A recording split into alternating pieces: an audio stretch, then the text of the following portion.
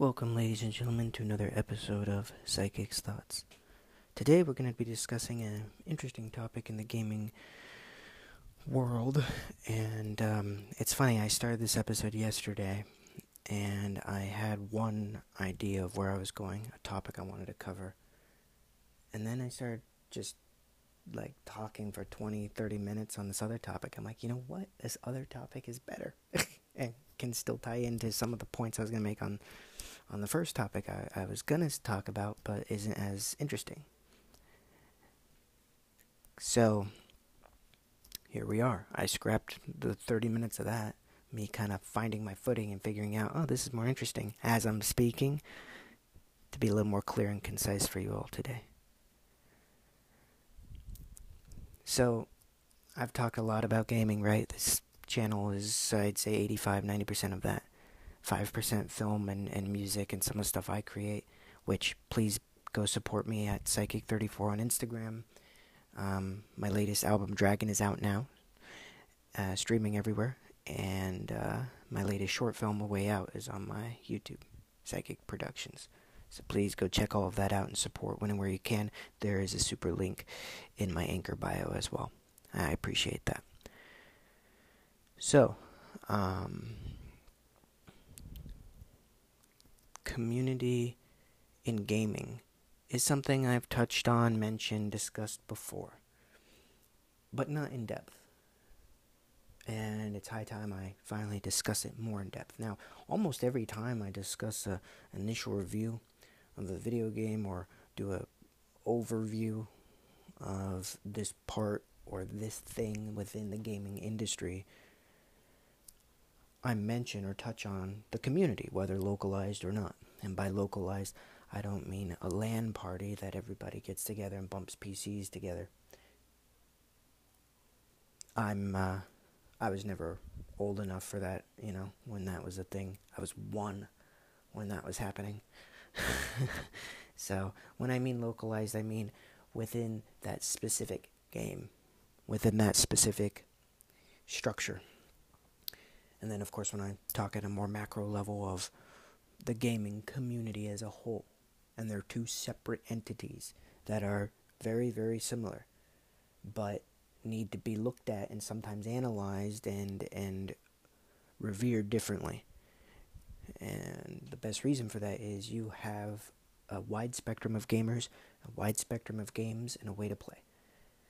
And that's incredible, right? More options, more freedom, more ways to play and connect and experience video games in the community the way you can and the way you want to. I say that's better for everyone. It just adds a little more variety and variables to when analyzing. So that's why I'm going to be bouncing between these terms, because sometimes I can be talking about this community, and of course, as a disclaimer, as you should know, I'm talking from some general research or information I've done, data I've done, or more so, most of this will be observation from my personal experience playing and looking. Now, sometimes I'm looking at metrics, sometimes I'm looking, okay, how many concurrent players, sometimes I'm reading the news headlines, these players are leaving for this reason, sometimes I'm looking at data tables on Statistica and other sites, okay, this is, or, watching the reports or the quarterlies from the publishers, okay, we're having this many players, this many millions of players joined, left, reports, such like that, right? I know how to do statistics. I'm not great at it, and I don't want to go to the trouble for that. I'm not a statistician. I'm just a gamer enthusiast and a nerd and someone with some decent thoughts on the matter. So yeah, just know that majority of these things, of course, with everything I talk about, they're my thoughts, right? So my opinions, my observations, but I'm not trying to feed information that is wrong. Of course, if it is, you can always let me know. Take everything with a grain of salt. Go do your own research. Double check it. Don't take everything I say as pure fact. A lot of the times it's from my personal experience, and I'm not trying to deceive anyone. So when I say a certain number or something, I'm either approximating within that range, that estimated range, or I'm genuinely speaking on something I've experienced personally, or seen, or have heard from the community, right? Looking at blog posts, texting people, keeping kind of a foot in an ear within the social aspect of that community. But that doesn't mean I'm a developer, I'm a publisher. That doesn't mean that's the hard data, and that doesn't mean that it's absolutely the way it is. So please know that going forward, and that goes for everything I talk about in this channel, but especially on something that's a little more vague and at a variable, such as community metrics. So, with that being said, let's get into the gaming community from a larger standpoint, from my personal experience, and from individual and direct experiences within games, and how much it matters and how it impacts the gaming landscape. Video games is a unique thing in many ways. From the artistry, the connectivity, the immersion, the engagement, all of it. It's very unique. There's nothing quite like it. And yet it borrows or marries a lot of concepts, themes, and art forms and sciences that have already been explored or already standalones, right? The marriage of writing, of course, or adaptation of writings. The marriage of filmmaking and theater with blocking and directing, and when there's cinematics, someone has to direct that, right? And film gets it from theater, so on. The marriage of television, in the sense of sometimes how it's written, scripted, especially with episodic or scheduled roadmap content releases, can be very similar. Music, right? Music and sound design, of course, is always integral to game development. Computer sciences, engineering, programming, coding, right? And then visual arts, from graphic arts to storyboard concepts, all the way around. To acting and voice acting, to camera work, to purely engineering. And then, of course, to franchises, to community, to marketing, to social media, to kids, to adults, to parents, to elderly, to all kinds of devices. It's a growing art form, and it's a multimedia entertainment system. And every year it expands. Now, that's not to say it's always good. Things go bad. It's not perfect. There are a lot of fucked up things. A lot of areas that need to be looked at. There's a lot of places with social stigma still around gaming and video game players, right? But as a whole, in the past 10, 15 years, and from my personal experience being a gamer at a young age and growing up, it wasn't as stigmatized as it was for like my dad when he was playing arcade games, but funny enough, I started on those games too. He got me started on those. So my first games were Pac-Man, Galaga, Donkey Kong, the classics, right? Arcade cabinet stuff. We had one, a mini one. Actually, I started with the small one that you plug in the TV, the red, white, and yellow TV cables. I forget the name of it specifically right now, of course. I literally just set one up. Set a soundbar up with that feature. You'd think I'd remember what the hell it's called. Anyway, I was at 5 years old. You know what I mean? That's wild. Anyway, so that's where I started. My dad wanted me to start with the simple mechanics and learn to appreciate that. And it's ones that he understood, right? So he could teach me it better, right? And then the graduation from that when I was 6.5.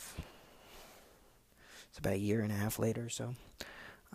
Was GameCube. It came out around that time. I was born in 2000, so it's pretty easy to track. Maybe I was 6. I don't know. I don't remember. I think it was Christmas, maybe. So maybe it was right when it came out. I believe it came out in 2006, if I'm not mistaken. Though I could be getting my time frames a little mixed up. But yeah, GameCube is my first console, and I actually have a podcast episode on the GameCube and how it impacted me and how much I love it and how much I miss it. Why am I an idiot? God, I got rid of my Wii, which did backwards compatibility to my GameCube. I got rid of my GameCube when I was young. Like, I didn't know any better, right? How would I? Because the Wii came out, and then the Wii was backwards compatible with GameCube games. So I kept my games, and I actually kept my original GameCube controller. And I gave my GameCube to a friend of mine who didn't have video games and wanted one. So, and then, like an idiot, when I moved at age 11, I gave my Nintendo DS as well as my Wii and all my GameCube games away to multiple people who couldn't afford them. I'm not a good person. That doesn't deem me as a good person. It deems me as an idiot. I mean, I'm glad they have it and they got to experience the fun, but it was my first video game collection and I got rid of it. That's one real easy thing. Like, of course, if you could go back in time and change the world, what would you do? Oh, I'd do a lot of things that make this world a more safe, fair, and equal place for all people. But personally, like, beyond the global stuff of helping humanity, the first thing I would do, tell myself don't sell the games. I'd be fine giving the Wii away and then later I could buy a fucking GameCube, which are super expensive now, or just a Wii, which isn't as expensive. You could buy a used Wii and fix it up, or a new refurbished Wii for like $100, give or take. So that's not too bad. So that way that person still gets the hardware and a few Wii games, and I would keep a few Wii games, but man, GameCube is something else, and they now sell for like $100 a pop. They're expensive now. We're talking Mario Kart Double Dash. We're talking. I was too young and too stupid to know the great games. Like, I didn't have Smash, right? I didn't get into those games. I played all kinds of weird games. But, a lot of sports games, a lot of baseball games, MLB 2K6, Mario's Superstar Baseball, Mario Kart Double Dash, handful of others, plenty. Lego Star Wars, the original trilogy, work of art. I actually have it on Xbox now, but it's not the same. It's the exact same, but it's just, nostalgia purposes. So, yeah, GameCube was my start, and then so on and so forth. It wasn't until I was 10, well, Wii was a little more of an introduction, but it wasn't until I was 10 where 10 and 11, when I got an Xbox 360, and therefore, within the first year of having an Xbox, I had it for a year, and then by 11, so I think I got it when I was 10, for my 10th birthday, or maybe it was for Christmas, I don't know, and then when I turned 11, or right around then, I was allowed to have Xbox Live, because I moved. It's the first time I moved across to a different state, so all the friends I used to play with, I couldn't, unless I had online connection, and that's where it all started. My experience with online community, and of course, for video games, what's unique is a community could be felt and experienced very locally, and I don't mean localized within the game. I mean locally within your home or wherever you're playing. Split screen co-op, playing with a buddy. When you're a kid, especially growing up in the mid to early to mid 2000s, 2010s, I would say that's probably peak experience of split screen co-op fun. I don't think there's a better decade between 2000 and 2010 for video games that are fun in split screen co-op and doable. Of course, when you're young, you have the patience. You could play that same goddamn game for forever. But from Lego Star Wars to Mario Kart, all the way through to any Call of Duty, Halo. Halo and Call of Duty, when those games were out in between 2010 and 2012, when I did have friends over, man, we could be hours. Also, Minecraft came out then, which is wild. Minecraft came out when I was 10. Talk about a community. I didn't play it as much online. I mostly played it alone or with my buddies in split screen, and we built the craziest worlds. So my point is that community from the local sense is incredible. Playing Call of Duty Black Ops 2 split screen, or Borderlands 2, or Halo Reach, or Lego Star Wars, Mario Kart Double Dash, Minecraft, Portal 2. It's probably one of the best split screen experiences you'll ever get. All of those games are, for one, incredible. Whether you're playing alone, online, or split screen. All of those games offer those options. And then, of course, for that time, when you're young, man, it's everything. It really is an incredible time.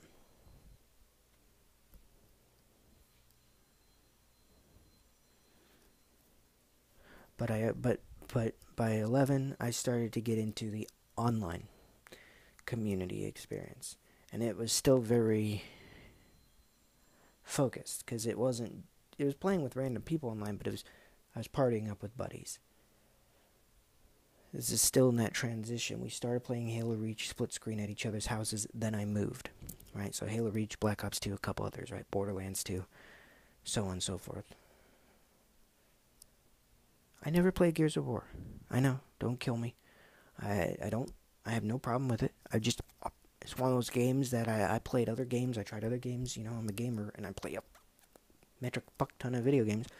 And Gears of War is just one that I was too young to get into when it was out and popular.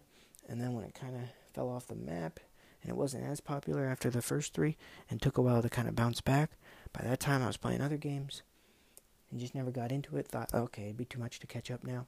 I'm like, okay, I'll put it on my bucket list later. And they keep making more, and I'm like, fuck.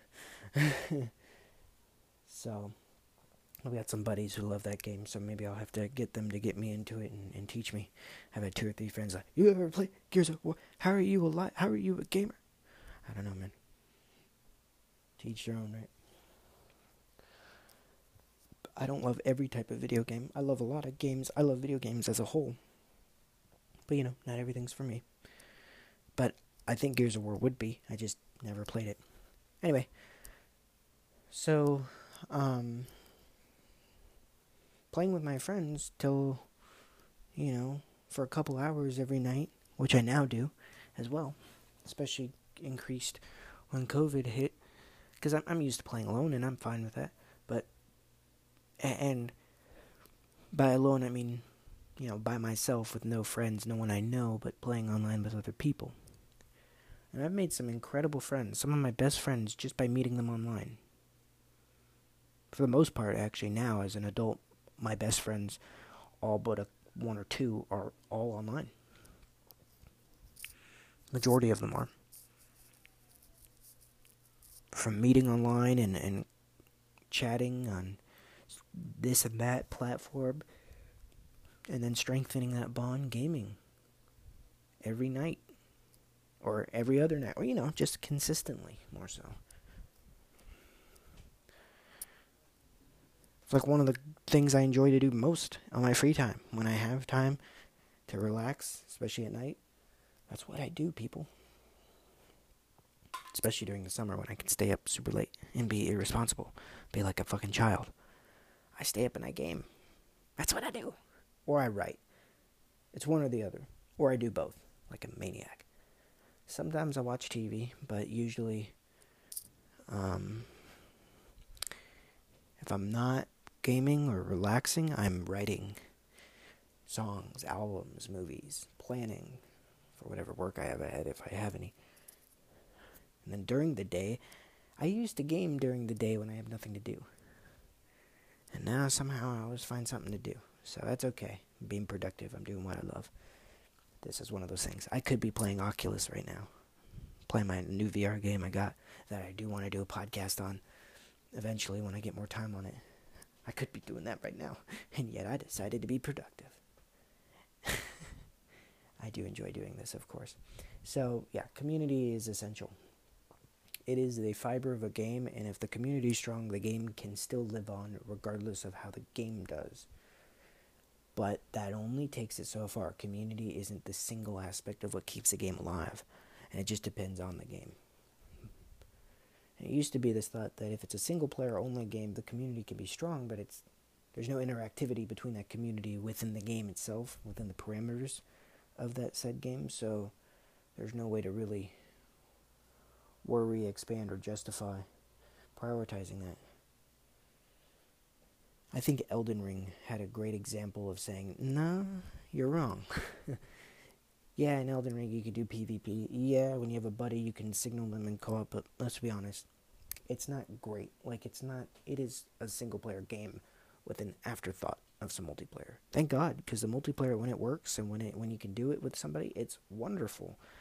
And you get used to it, but it can be better, can be smoother, but more importantly, it's not the sole design of it. It's not like a multiplayer lobby for Call of Duty.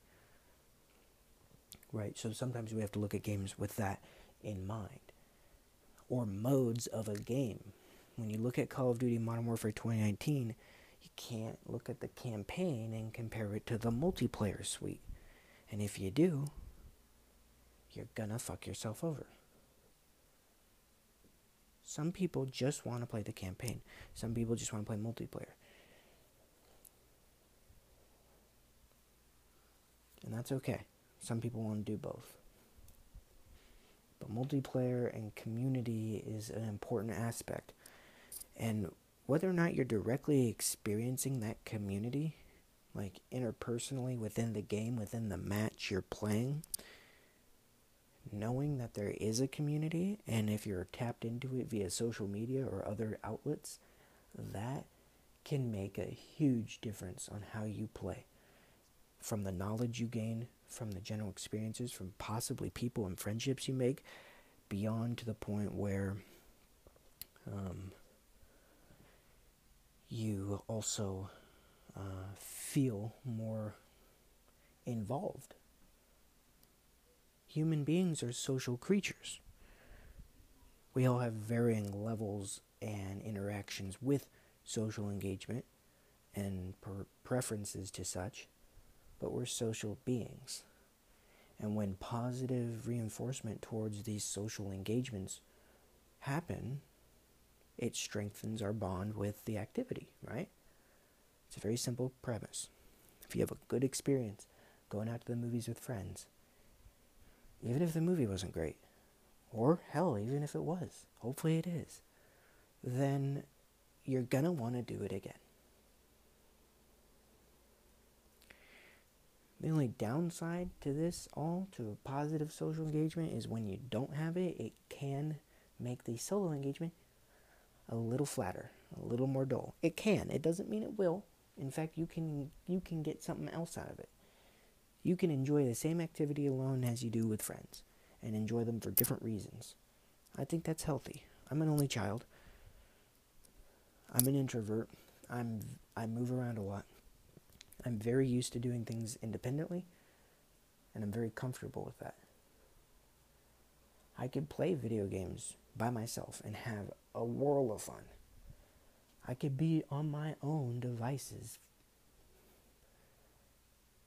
I don't mean literal devices. I mean, I could be on my own, doing my own thing for days without a lot of social engagement. Of course, I have a girlfriend and we're long distance, so, and I have some friends I text and keep up with, but I mean, like, I don't have to do stuff with people always, and especially in person. I don't do that very often, if ever.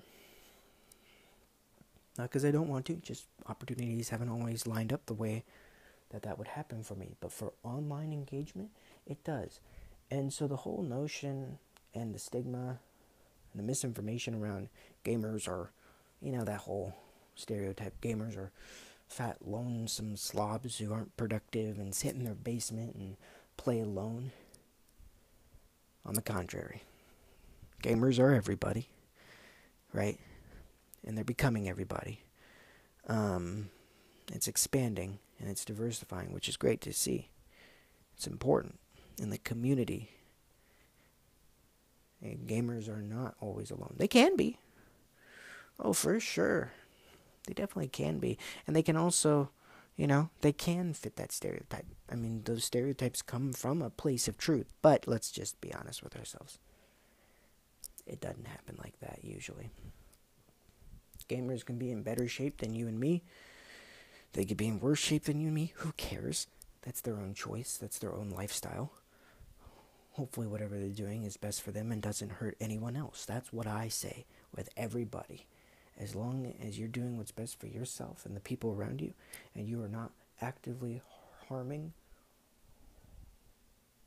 somebody, whether that be mentally, emotionally, physically, you know what I mean? Then, by all means, keep on doing you. Who am I to say?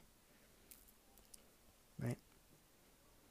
And it's not even my job to intervene if you are, but I would. But if I need to, you know what I mean? Like if you're doing something that's actively hurting somebody, I will intervene if I can, if it's appropriate, if it's safe. Say, hey, stop that shit. You're not being good right now. Don't be a dick. Essentially, that's it. You could be curt. You could be sharp. You could be blunt. That doesn't mean you're a dick. I'm that way. You could be brutally honest.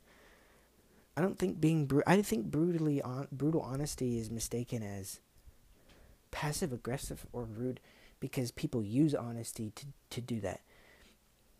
In American culture and society, we villainize honesty when it's right at our face. But we honor honesty when it's put in words, put in writing, put in art. Oh, that character on that show was so honest. I love it. She's just being her, or he's just being him, I don't get that. I'm always brutally honest. I'm not trying to be rude. I'm not trying to be insensitive to whatever that individual is going through. I'm just telling them how I see it. And if I need to backpedal or explain something or be less harsh on my tone, I'll try to fix it. But it doesn't change what I'm saying. I have nothing to deceive people with. I don't care enough. I just tell them how I see it, and we go forward. I feel like it's more work to not be yourself and not be true to who you are and what you think and what you believe. Of course, there's times and places where you don't always need to say everything at full honesty. It doesn't mean you're not honest. It just means not the time and place. I know it's rich coming from me. Anyone who knows that, it's like, Sai, that's rich. You never know when to shut the fuck up. You always say something at the wrong time. Yeah, you're right about that. So, anyway, but my point is, I've always had luck and better friendships built and easier to manage friendships because I've moved around a lot through social online interaction. Almost all my best friends have been made that way in the past 10 years. So yeah, I think that's an important aspect to remember, and gaming is the easiest way to have that. From my experience, there's no better way. Yeah, social media is great, but as soon as that person logs out of Instagram or isn't looking at their phone, and it's just talking, and it can be great. I mean, talking is everything. It's communicating. When you have a mic and headphones, and you're playing a game, first of all, it makes talking easier. Because if you don't feel like talking, you're not sitting in awkward silence, you're not waiting for the person to respond. You're playing a goddamn game, and you're trying to accomplish this objective. And sometimes you just play the game. Sometimes you don't talk about everything, but usually you talk about stuff. Whatever. It can be about the game, it doesn't have to be. It invites conversations. It invites points to be made, and it allows us to have fun and play and be social, regardless of who you are, where you are, your physical limitations, right? We can't meet everybody in the world at the same time. You can't afford it. You may not have the means. You may not feel comfortable. You may not be safe. And it's difficult. In a game, everybody's in the same room. The world is connected. Lobby by lobby. And it's a beautiful thing. So let's get into some examples on specific games and their community. Well, first let me first touch on the point of why game developers, why that's important for them to remember community. That's more vital. And then we'll get into specifics. So, Community, community, community, right? Game developers often know how vital this is, especially in an online or multiplayer, uh, you know, setting. Call of Duty is infamous, and I know, oh my god, he talks about it so much. Well, because they've lasted so long. They're the longest lasting with the amount of players, with the financial success, and with the marketability. So they're the easiest to analyze and compare because they've been around for 20 years. They've put out more games than any other single franchise at that level, at that popularity, at that financial, uh, gross, at that general populist knowledge, right? The mass knows about Call of Duty, even if they're not gamers. You know what I mean? So it's always a good benchmark. And there's a reason for it. Call of Duty is a phenomenal franchise, and a lot of the games are incredible. They're groundbreaking. They changed the industry.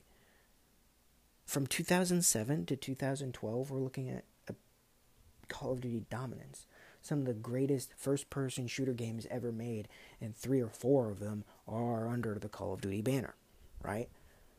But what they innovated on is what Halo put in place, and what Call of Duty and Halo fought for dominance in the early 2000s, as well as plenty of other games, multiplayer interactivity.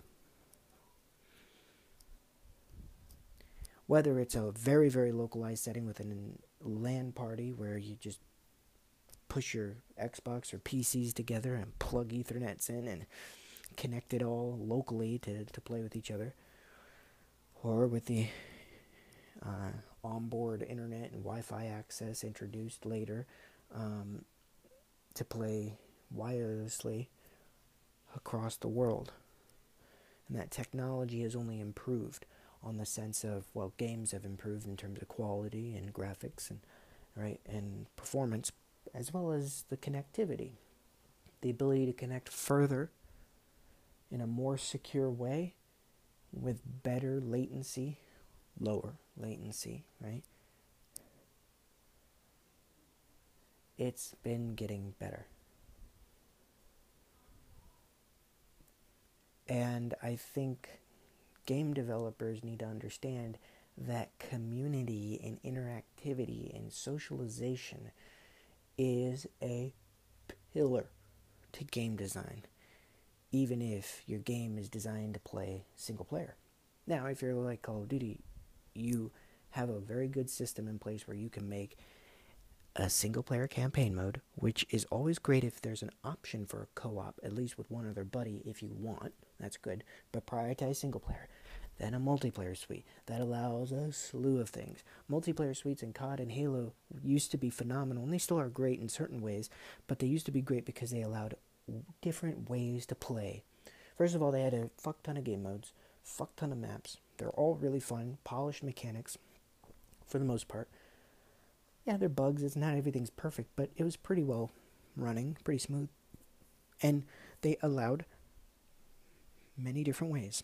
You could play alone, of course, and play in a lobby with people, meet people, talk. You could talk in-game. You could, of course, invite them to a party if you befriend them. You can add them as friends on whatever platform you're using. That's all good, right? You could play with buddies. You could team up with up to teams of 4 or 8 or more. You could have one friend over and then 3 other buddies join online, so you two could be split screen. You could have a guest and you could still play online with other people. That's incredible, by the way. The fact that not only did they figure out how to make that work mechanically at the time, but also that they made it a well-known feature.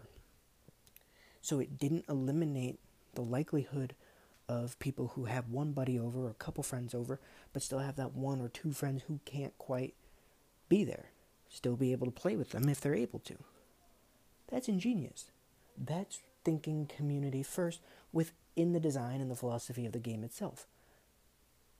We'll get into out of the game and design and philosophy because there's still community outside the game that you also have to still attend to if you're a developer or a publisher, that I think is important. And then there is sometimes an offline mode, and by that I mean PvE, player versus enemy, usually against an AI. zombies or spec ops or special missions or wave-based whatever, survival. And you could play that split screen, of course, or online with buddies or a mix. That's a trifecta. That allows replayability, that allows diversity, that allows people who may get tired of playing multiplayer say, oh, well, let's play survival, let's play zombies for a bit. That keeps them in your game just a little longer. Because once they're done with all that, they're like, all right, we're switching games. Or they get offline. But if they don't plan on getting offline and they want to keep playing together, people will switch games on you. And if you're a game dev, you don't want that. You want people to stay in your game. Especially if you're an online game that prioritizes that. Because the more people you have online and the longer they're logged in, the better. And I don't just mean per game session, I mean over time. If they keep coming back. Keep playing your game. Elden Ring is a phenomenally designed game. Through and through. It's an incredible single player that keeps you wanting to play more. It is expertly crafted. And it has multiplayer. And for a From Software game, considering they're pretty small compared to something like Infinity Ward or Treyarch, in comparison, they're quite small and they don't have the infrastructure to make a multiplayer feature game. Not to that level, and they're not trying to. Elden Ring is a single-player experience with the added benefit of invasions for PvP, little PvP duels, and you can play against bosses and missions and help each other through dungeons with a buddy. Up to 4 people total you can summon. It uses in-game stuff, and it takes a second. It's not always perfect, and it can be a little finicky, but for the most part, it works great. But it's limited, and it's intentionally designed to be limited. It's not limited just because of its hardware, though I do feel that has a part of it. But it's limited because when you summon a player to join you, they're in your world. Now, of course, when they die, they don't lose their runes, which is nice. Very nice feature. And when they die, or if you die, they're sent back right from where they were summoned. If you die, you lose your runes. If one of you dies, that person is disconnected and they have to rejoin they have to be resummoned. The summoning item to activate, not to be summoned, but to summon somebody, to host it, is a consumable. It's not a difficult consumable, it's not hard to get, but it's just another unnecessary hurdle. It takes time. You gotta go pick earthly flowers, or buy them or collect them somehow. Not difficult, just tedious. And then,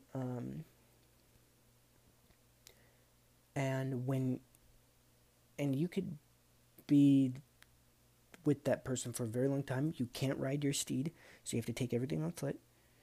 They can't rest or even find that site of grace. So I get not being able to rest there, sorta. They have half the amount of resources, so their health and FP flasks are halved. Their power is scaled to your power. So if you're more powerful, they're at max normal power in terms of damage and all their stats. If you're less than them, they're scaled down a percentage value to be near towards yours.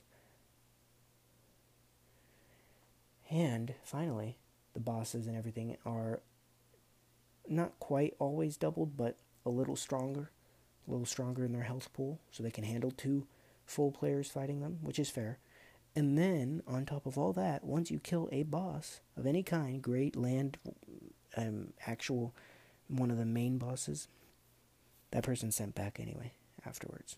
And they collect the rewards and reap the benefits, and it doesn't progress over in their world. They still have to do it. So, yeah, it's a feature, and it's super fun. And it can go a long way, and you can still get help. And it does elevate the experience. It's a great single-player game. I played the first 100 hours alone, and I played the next 100 hours with a buddy. Both are great for different reasons. But I will say playing with a friend is more fun. With a friend who cares and who plays it well, is way more fun. And so if they just had some better features that integrated and made that a little smoother, at least by New Game Plus, at least by the time you beat the first game, if it took off some of these handicaps and said, okay, you've already beaten the game, so now just have fun with your friend, that would be a nice addition. Allow us to ride our steed, allow us to be in the game for longer, so if someone dies, they just send it back to their point. Allow us to at least discover the sites of grace. Allow us to kill multiple bosses and fully explore the lands between together. Just be a fully integrated co-op experience, like so many other games of 2022 and on. Why not? Stuff like that. But that's okay, because, where Elden Ring falls short in some of the gameplay mechanics, they exceed in the outside of the game. And that's the next point I want to make within this segment. The community engagement and interaction is, it's most important within the game, don't get me wrong. Even in a single-player game with multiplayer features. Now, if it's just a dead-on solo single-player game, of course, with no multiplayer interaction or features, which is very rare now, and I don't even think it's advisable, because even Elden Ring is a perfect single-player game, in my opinion, for what it is. It's one of the best out there, and perfectly fine to play 500 hours alone. It is just that good. However, it's also very good to play with a friend, so there's no reason not to have that, you know what I mean? It doesn't take away from the experience, in my opinion. It doesn't make it any easier. It can, but it really doesn't. It's still challenging as shit. It can, though. It can definitely make certain things easier and less tedious, but yeah, it makes things easier. I'll say that, yeah, for sure. Especially if the player is competent and good, but it's not always the case. It's not a guaranteed easy playthrough. It's still a challenging game. But Elden Ring excels in community outside of game, and that's an aspect that I think has been falling very, very short. Integrated multiplayer features are great. They sometimes fall short. Sometimes they're great. Who knows? I am going to break this up and just go into a whole separate segment for this point. Crossplay is also important to me. Having different multiplayer features and ways to play is vital going forward, but that's all in-game stuff. We'll circle back around to that, but for now, let's get into outside of the game, the community, the social media, the networking, the roadmap, the communication between publishers, devs, and the community, the interaction, how vital that is, especially to the multiplayer landscape. Welcome back, ladies and gentlemen. Hope you're all doing well. So we've discussed the importance of social engagement, community in games in general. But now I want to touch on a topic of gaming community outside of the actual literal video game. And this is important for developers, more so, excuse my dog in the background, it's going clickety-clackety for attention. This is more important for developers than it is for you guys to hear, but what I say I think is important across the board for entertainment, for understanding marketing, and I try to make it so not only do I have nuggets of trivia or interesting facts, but just some observations that I think could help better connect and mesh and articulate some of the things that take a lot of time for us to really think about. I've seen YouTube videos, I've heard people say, oh, I don't like this about the market, this about video games, whatever. And that's perfectly fine. But it's still a human experience because it's still being designed, created, and enjoyed by humans. And I think remembering that, much to like film and music and other mediums of art across the board, needs to be looked at like that. But like I've said before, and I'll keep saying again, and the reason why I love video games, one of the many reasons, is because of its interactivity. The engagement and the player agency. Film is one of my great loves of life. I'm a filmmaker, right?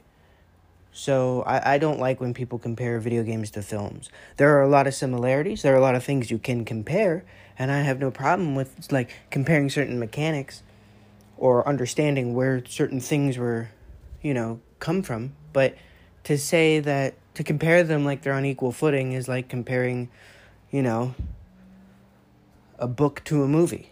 You can't do it. They're both incredible in their own regard. A book allows your own mind to create the scene and envision. And what that does is it makes it more personal because it's coming from your perspective, your emotions, your experiences. a book also can have way more detail and information to give you, right? And it's not to say books are easy. It's not to say, oh, it's just, you can have an infinite amount of pages. No, books still have to meet its parameters, still have to make sense, have to be edited and cleaned up, and, much like a film. It's why adaptations of books that people have loved the movies will never be as good. Well, that's not how I thought of it. Well, good on you. That's okay. It's not how, that's how, a handful of people, the writer, the screenplay adapter, whomever that may be, hopefully and usually it can be the original author of the book, which is always great, but it's not always the case. But it's just better that way. The person who wrote the book, if they also adapt the screenplay, obviously that's better. It's coming straight from the source who created it. And then the director, you want the director to not have only read the book, but have loved the book. The kind that read the book and wanted to make a movie, not been thrown the book their way and had to make a movie about it. You know what I mean? And then the producers, the executive producers financing it, and then hopefully the cast and crew. Hopefully they all read the book either beforehand and loved it on their own merit. Because when you read it knowing you have to read it for a requirement for the film, I have a feeling, I don't know for sure, but I have a feeling that may muddy the relationship a little bit, may not make it as genuine, as passionate. But who's to say? I mean, maybe you read it because it's an assignment, because you need to for work, and you love it. I mean, that happens all the time in school for people, for myself included. I've had to read, whether by my parents or by school, I've had to read many books I didn't want to read, and I've read many books I wanted to read. And sometimes the ones I wanted to read were dog shit. And then some of the times the ones I didn't want to read became my all-time favorites. I'm a nerd for classic, school literature, the ones that some of them. And, it's weird. I loved Beowulf, the book, not the movie. I actually found Canterbury Tales pretty interesting, but it's different. I love Old Man in the Sea. It's one of my favorite books. And I absolutely love Of Mice and Men. Outsiders is great. All these classic ones that they may have you read in school. But then again, when I was a kid, Percy Jackson, that was my shit. Ready Player One is probably my all-time favorite book. Armada's great too. Ready Player 2 is good. It's different, but it's quite good. Malcolm X is one of my all-time favorite books. Had to read that for school, and I couldn't have been happier to read that. At first, I was going through a depressive phase, so I didn't really want to read it that much. I was kind of like just skimming over it and just kind of taking notes on what I thought would be probably the most important, and I was just fucking up the quizzes because the quizzes were really like, you got to read this. I said, all right, fine, and I really got into it. After the first 2 or 3 chapters that I was kind of, first week or two, where I was just kind of seeing if I can skate on past. And I fully read it, and I went back and reread the chapters I missed, and I just absolutely loved it. But the film is phenomenal. The film is so good that it's one of the only instances where I've seen a film, I'm like, wow, you really don't have to read the book, because the film is almost word by word what the book is. Not quite. I mean, the book is still pretty incredible to read on its own. Of course, it has more detail. I'm not going to say it's better, but that's the point. You don't want to compare that. I love the book of Ready Player One. I also really, really love the movie Ready Player One. I think the movie Ready Player One is probably one of the better action-adventure, family-friendly, but still mature enough, one of those kinds of movies, young adult, sci-fi action-adventure movies, one of the better ones I've ever seen. And I think to this day, it's the best movie that has good representation of video games, even though it's not actually based on a video game, nor is it based on actual video games that exist now. It's based on VR headsets that are very similar to what we will probably see in the future, and it uses a colossal metric fuck ton of licensing and characters and things that a lot of us grew up with. And it did it really well. Here's the thing, though, right? Ready Player One's my favorite, up there with one of my favorite books. Funny enough, Counter Knowledge is too. If anyone's ever read that book, you probably haven't. It's a very small book in size and in popularity. So I'm a nerd. I can range from reading something like this global sensation, action, sci-fi, fantasy about gaming to this really stoic book about counter-intellectualism, right? I'll admit I don't read as much as I used to. I still read a metric fuck ton of science stuff and articles and online stuff and just general research and a lot of interviews and articles and things I find interesting. But I don't read a lot of fiction books as much as I want to. I don't push myself as much anymore. And that's on me. There's no other reason. Partially time and partially narcolepsy. I will say that much. Like, I can only read it during the day. If I read it at night, which is when I usually like to read, that's when I prefer to. But with narcolepsy, that's a no-go. I mean, I can't make it but 5 or 10 pages, even if I love the book. And 2 to 3 of those pages are lost in the process because I'm actually drifting off quickly. And that's just a tedious process. And during the day, I'm working too much or, gaming too much. I will say it's an unfortunate habit that I've reinforced, but I still make sure I find ways to read and learn new things. And I still always have a book on hand that I slowly chip away at. But no, it's not as good as I'd like it to be. But who knows? I'm young. Life can change. Habits will change. But I think reading is always good to have because it is stories. It is... And it can be incredible, and it can be immersive, and it is offline, and it can be done anywhere. You can always pop out a book. You can always take a book with you. So, yeah. That was a long rant about books and just me listing some of my favorites because I've never really talked about that. And people don't... It's funny. People, when they listen to my music or they watch my films or something, they're like... I've had people ask me, they're like, have you read a lot of books? Or are you well read? And I never think of myself as that. And then I look at my bookshelf and I think about all the times I've read most of the books to completion or at least started them, maybe not able to finish them because they weren't for me or because life happened. I move every 3 years.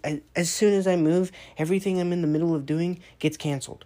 It's just how it is because it's so time and energy consuming to move, There are 2 or 3 books I was reading one at the same time. And when I moved, not only did I stop reading them just because I literally had no time and there's too many other things on my mind, but by the time I got settled into my new home and I wanted to pick those books up again, it just wasn't the same. So it's very easy for me to follow the habit, needless to say.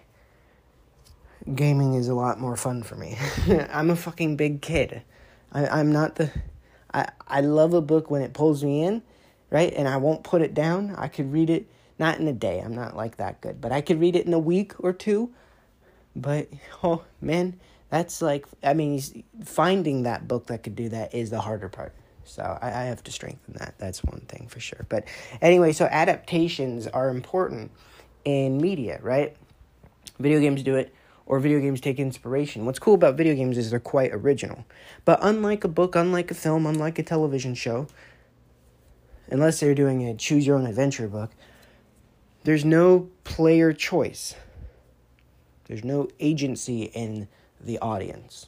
They don't get to select what happens next, or they don't get to make executive decisions that could affect what happens next, whether or not they know it is of their volition, their choice. So, that is definitely one of those things. And so, the reason why I want to speak on... that was a whole tangent that you probably didn't need to hear, but oh well, it's there now. But the interesting thing about it in terms of social engagement, like I mentioned in games, and I mentioned a few games in particular that have some great social features, right? Because that component is important. That's a reason why we have book clubs. There's a reason why people talk about their favorite TV show online. There's a reason why we have movie theaters that have multiple seats. You know? It is just as enjoyable for me to watch a movie. It's actually more enjoyable for me to watch a movie with people whom I care about than it is to watch it alone. I love watching movies in general. I'm a film guy. It's never going to be a problem for me. I will always sit down and try a new movie when I'm feeling it. But for me, movies are a very emotionally taxing and mentally taxing thing. And I think that's partially because I am a filmmaker. So not only am I watching it for enjoyment or on a surface level to just let me as a human, as an audience member, get absorbed into that world, into that piece of art that sits before me for 2 hours, but it's also, I make them. So there's a technical aspect that I also am aware of and watching and learning from, right? It's like, I would assume it's like if a sports player, pick your sport, NBA, NHL, NFL, MLB, whatever. Gotta love the 3-letter acronyms, huh? Any of those. It's like if any of those players watched the very sport they play. Which, for baseball, they can't really do because they're always playing. I mean, I guess you can't really do that. But if you go and you watch old news, like, I could imagine how enjoyable it would be for somebody who just joins the NBA, who's been watching basketball for X amount of years, to watch a game in person or whatever. They most likely are in love with the sport, right? So they watch it and have studied it. And when you are climbing up that ladder, when you are working and dedicating your craftsmanship and your love and your passion, and it doesn't matter what it is, people, as long as it doesn't harm anybody, I think if you are pursuing something you love and you think is benefiting the world for the better and yourself for the better, then keep on doing it. The people who say don't do that and just do what's safe are the people who will die with nothing to live for. So, honestly, if that is the only wisdom I can impart in the rest of my life, that is one I will do. Do not work for and towards something that does not matter for you.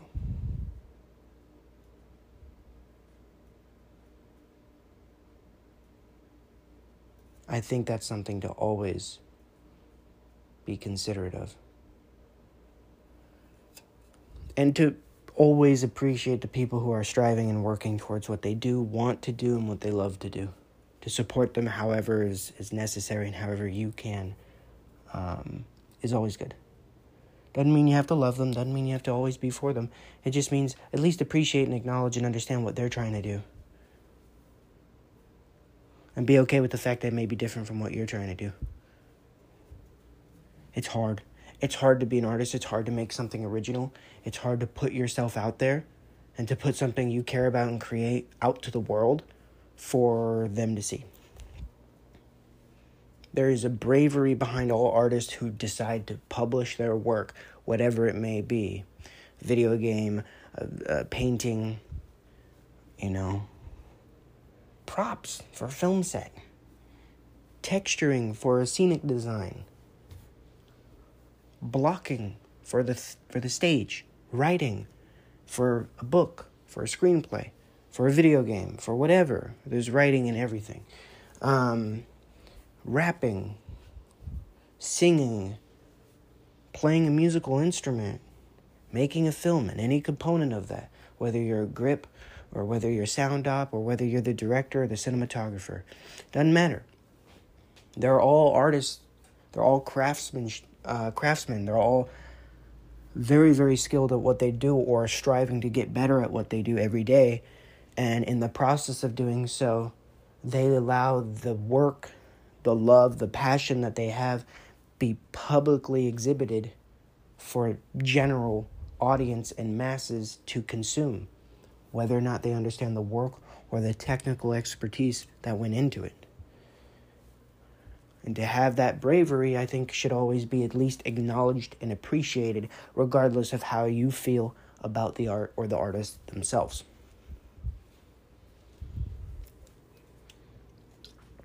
See, I told you guys, even when I'm talking about video games, I'll spit some wisdom. So anyway, all that to say,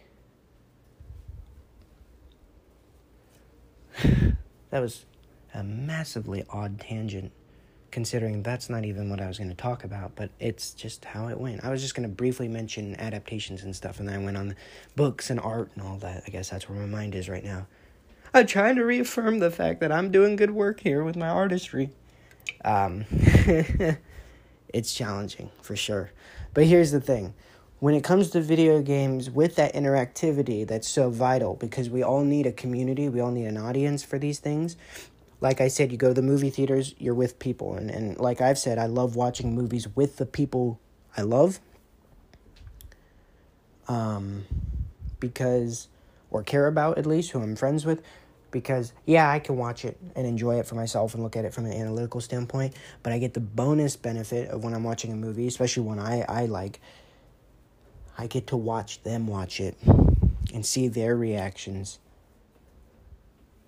When someone's watching a film that they get into quickly, it's not hard to figure out how they feel about it. They let their guard down. They're not putting any mask, no facade. They're not hiding things. They don't have to articulate any words. It's all the sounds, the gasps, the oohs, the ahs, the eyes, the rolling of the eyes, the jumping out of the seat, the leaning back, the leaning forward. All of these body language indicators describe, possibly suggest how they feel and how they are processing what's in front of them. As a filmmaker, I'm looking at that from a technical standpoint, thinking, okay, how do I get somebody to feel that way when they're watching a movie of mine in the future? And then also, if they love it and they're hooked in it, it's something I care about. It's just like when someone cooks you food and they love cooking and they made that meal for you and you enjoy the meal. Even if I didn't make that movie, the fact that you appreciated that film for what it was and were just as immersed, because first and foremost, I love watching movies as much as I love making them. But like I said, it's a very emotional, exhaustive, and mental toll for me. It's not like I need to go to therapy every time I watch a movie, but it's just one of those things where I have friends and family who could just pop in a movie, like, okay, let's just watch a movie. I'm like, hold the fucking phone. Nuh-uh, you can't do shit like that to me. Anybody who knows me knows you can't just drop, very rarely. I mean, sometimes I'm in a very good mood, or I'm in a, fuck it, let's just do something mood. But for the most part, you can't just come in and drop a mood. It sucks.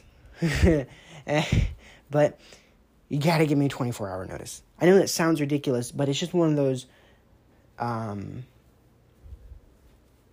it's just one of those, like, hey, can we watch a movie tomorrow night or tomorrow morning or whatever? And let me process. Let me watch a trailer. Let me get ready for it.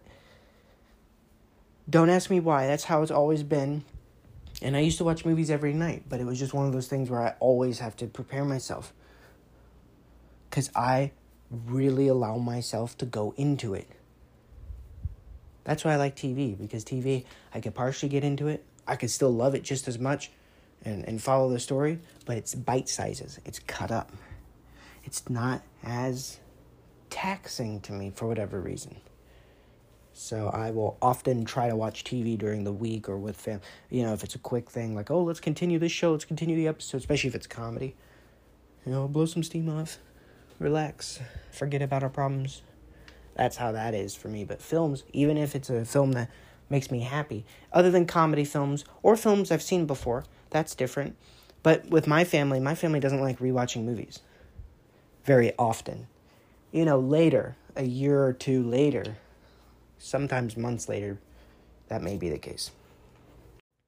Okay, I apologize for that tangent. I just decided to cut it there and call that just a little sidestep segment, like a little side quest. The love of artistry.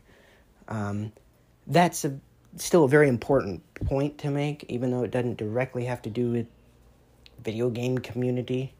I've made episodes on artistry and the importance of accepting and all of that.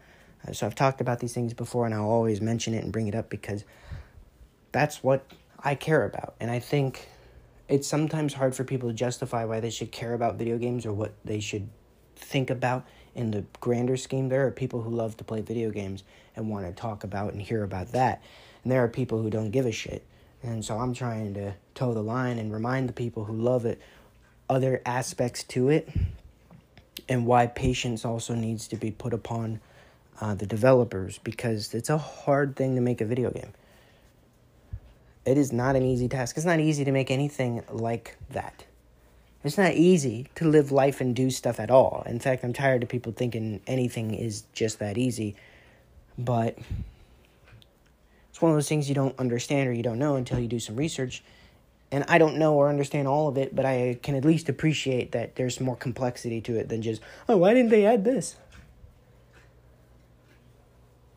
I made a lyric video the other day for a colleague of mine. It's a great lyric video. It's very, very in-depth. It's a 5.5-minute lyrical massacre of a rap song, and it's phenomenal. You know, it's a high-octane, fast lyrical rap. Dense with the wordplay. And when I do a lyric video, I manually input each word, time, sync, and animate it all, and then make sure it's all kind of flows together. It takes time. Right? And I use the program InShot on my phone. It's just what I've been using. I'm used to it. Of course, I have Premiere and Final Cut. I use those for other things, but for text and lyric videos, I've just so far found it easier to use InShot, especially since my phone is on the go, and I'm often making lyric videos in between and on the go. So it's just more convenient for me. Of course, if I ever find something that's easier or more efficient or better, obviously I'll start using that. But I really love InShot for its accessibility. That's not an ad. I'm just letting you guys know what I use. Because now I'm going to let you know it took me 10.5 hours to complete the lyric video for a 5-minute song. There's hundreds and hundreds of these green bubbles and lines and things that are either single words or phrases, a handful of words or whatever. It was dense, it was extremely complex, and it drove me to near insanity. It was worth it because I made a great product, and people are going to love it. But when you watch it, you have no idea how long and how hard it was for me to do that. So everything you watch or experience in life, just understand there's someone behind there making it or putting it together or making sure it is of quality. So when you are doing it, now sometimes they fuck up, sometimes they're not doing the job right, and sometimes they just don't care, and that's unfortunate. But here's the difference. I think we can always tell when somebody at least cares or puts their best in it, even in art form. You can tell in an album or in a lyric video or in a song or in a movie or in a TV show or in a video game. You can usually tell that there is good intention. Well, obviously they're so hard to make. They take so much time and money and resources and energy, emotional, mental, and physical time and energy, that obviously they care enough. Otherwise, they wouldn't do it. But that doesn't mean there are people who aren't lazy or who do half-ass attempts and just don't really give a shit. There is that. So you do have to be wary of that. But for the most part, you can tell when someone at least tries their damnedest, even if they don't hit it on the mark, or even if something isn't perfect to your liking. So I always try to have patience for that. In gaming, I have a smaller amount of patience towards this one component, and I know I should be more patient, but it comes to out-of-game community, which is what the last segment was going to be. But I'm glad I talked about artistry, just to allow you guys to kind of understand more of my thoughts on that, learn more about me, and also maybe have a little more context to why I analyze and critique gaming development as well as other facets of entertainment the way I do, because I try to always keep in mind and respect the artisans behind it, right? And the craftsmen. And when I say craftsmen, I mean men and women, right? But yeah, everybody involved with the process. I try to at least respect what they've done, what they've attempted, and what they will continue to do. So I'm not taking it out on them, and I never want anyone to think I am. These aren't hit pieces. I hate when people are like, man, fuck the developers for... It's usually not the developer's fault. Of course, they can fuck up, and we have to tell them when they've made a mistake. Let them learn from it so they don't do it again. Especially if that mistake is actually bad to the community. Something that harms the community, like microtransactions, which isn't usually a mistake. Right? Something like that. If it's a bug, it's a bug. You guys got to realize these games are so goddamn complex, there's gonna be bugs. There's just no way. These games are getting more and more dense and complex. And yeah, there are programs that can help detect bugs on a surface level. Yeah, there are betas and alphas, and that all helps make it playable and polished. But there's always going to be a few bugs. When you see them, report them. Don't just assume that they know that they're there. They have already probably played the game more than you ever will in your lifetime, and they've already played it through states that are so rough they're not even playable, and gotten through the worst of the bugs that made the game unable to be shipped. So don't think that... That's another thing. People are like, do they not even play their game? No, they don't play their game. Think that through for a second. If you spent years and months building the thing, testing it, getting through all the bugs and the broken mechanics, making it playable, and then replaying it multiple times, especially if you're a quality assurance person, multiple times, or at least once before it's finished or shipped, you probably don't want to play it again. It's just not fun. Why would it be fun? You made it. You've already consumed it. That's when people are like, do you not love your own work? Of course I love my own work. Otherwise, I wouldn't put it out there. And I always respect it and appreciate what I was able to do at the time. Does that mean I'm always bumping my own music or watching my own films? No. Every once in a while, especially when I'm about to release the new thing, when I'm about to release a new album, I'll go back listen to the old album for that week. Play it a couple times. Remember, oh yeah, I did do that. Huh, that's cool. I did a great job. This is about to be better. You know what I mean?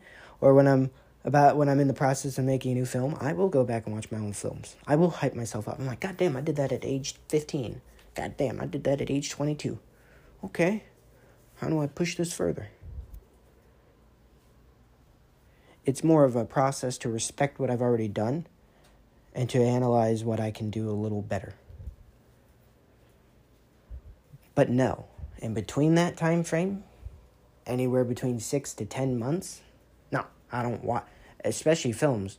I went a whole 2 years without watching one of my own films again. Not because I hate it, just because first off, I've already seen it so many fucking times when I was editing it. And then also, wasn't in a hurry, you know? Man, music's the same way. I spend so much time writing and making music, I don't listen to my own music. I listen to other people's music. How would that benefit anything if I'm just listening to my own music? I know how I sound. I made the damn thing, right? I might have made the beat. Maybe not. But I made the beat. I wrote the song. I recorded the song. Hell, I have great memory. I remember when I did it. How would that be good for me? Like I said, every once in a while, just to sit back. And when I release it, like when I release an album, I give it one more listen all the way through, on my own, in a quiet, calm, dark, cold room, without any interruption. I give it one more listen, because it's the last time I'll ever be able to listen to it before it's publicly available to everyone on Earth. And that's something that takes a lot of thought. So I really enjoy it. I'm like, this is the last time. Because by tomorrow, it's everywhere. And whoever wants to listen to it can find it. You know what I mean? And then, after all the promo and the hype, after the first day of its full release, I then sit down, cold, quiet, calm, dark place, allow myself to clear my mind, and I listen to it one more time as a fully released product. Doesn't change the music, but it changes my interpretation of it, because now I've gotten the feedback, and now I know how my fans or how people who've heard it feel. You know what I mean? I just think I just do that, and it's a way I reflect. So in video games and in development, I would assume they don't do that, just because I can only imagine how much time it takes to work on that stuff. So that whole bug checking, quality assurance, yeah, sometimes they're so bad and the reports come in and they don't do anything. That's when they fuck up and they need to get on it. But I don't think we villainize them for not getting on it fast enough. We just tell them, do better. But we don't get mad. We don't say, you're terrible, you're the worst developers ever. They're probably not. They've got life, they've got family, they have to pay their bills, and they have to make the art that they see fit. And sometimes they're told by their publisher or by who's ever in charge of them to do something else, regardless of how they feel.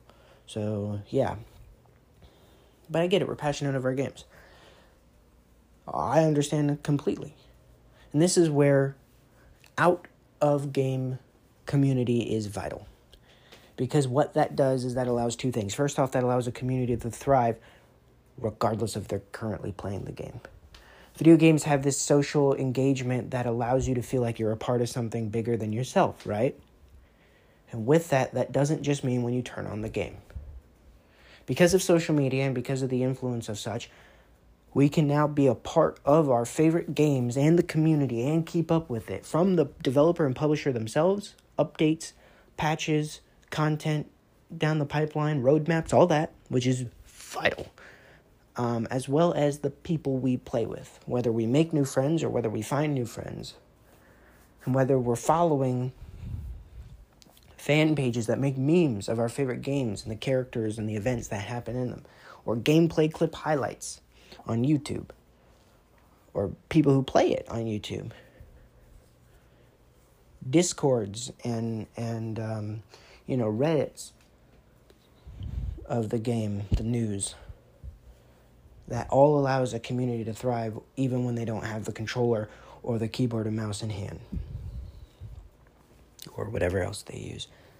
That's what that does. It's absolutely essential for this day and age. Couldn't do it without it. Back in the day, people had Game Informer and other magazines like that. And what was great about that is even though it was editorialized, there was still community thoughts at the end of it, where somebody gave their opinion and it was published. And then there were reviews and there were news and things to look out for, right?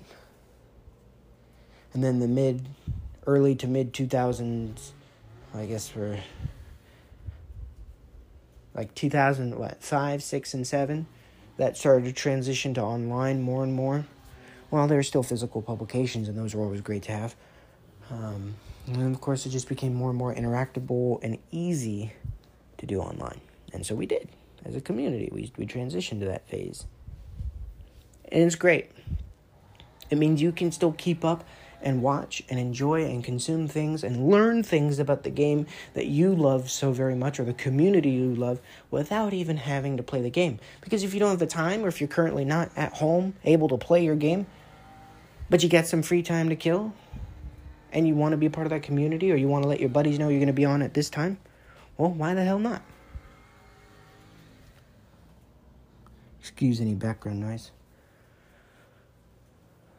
My room that I record here in at home is privy to any kind of background noise going on outside, because it's right up against some doors that haven't been fully sealed. Trust me, it's not always fun. So anyway, that's important. That community experience is community experience is vital to the success and the longevity of a game. I think it is, at least. I mean, maybe I don't know everything. I don't. I'm teasing. But really, for example, I was visiting my girlfriend, right? We're long distance. And so when I was visiting her, I didn't have the means to play my console. And when I wanted to, I just had to kind of suck it up and not. I played other things. But, that's just how it is. But I did watch videos. YouTube videos on the games. Keep up with the community. Of course, it made me want to play my games even more. So that was something to deal with. But It was great. I was still able to engage and interact with the games I loved and the communities I loved, even if I couldn't play it. Even if I had to wait till I got home.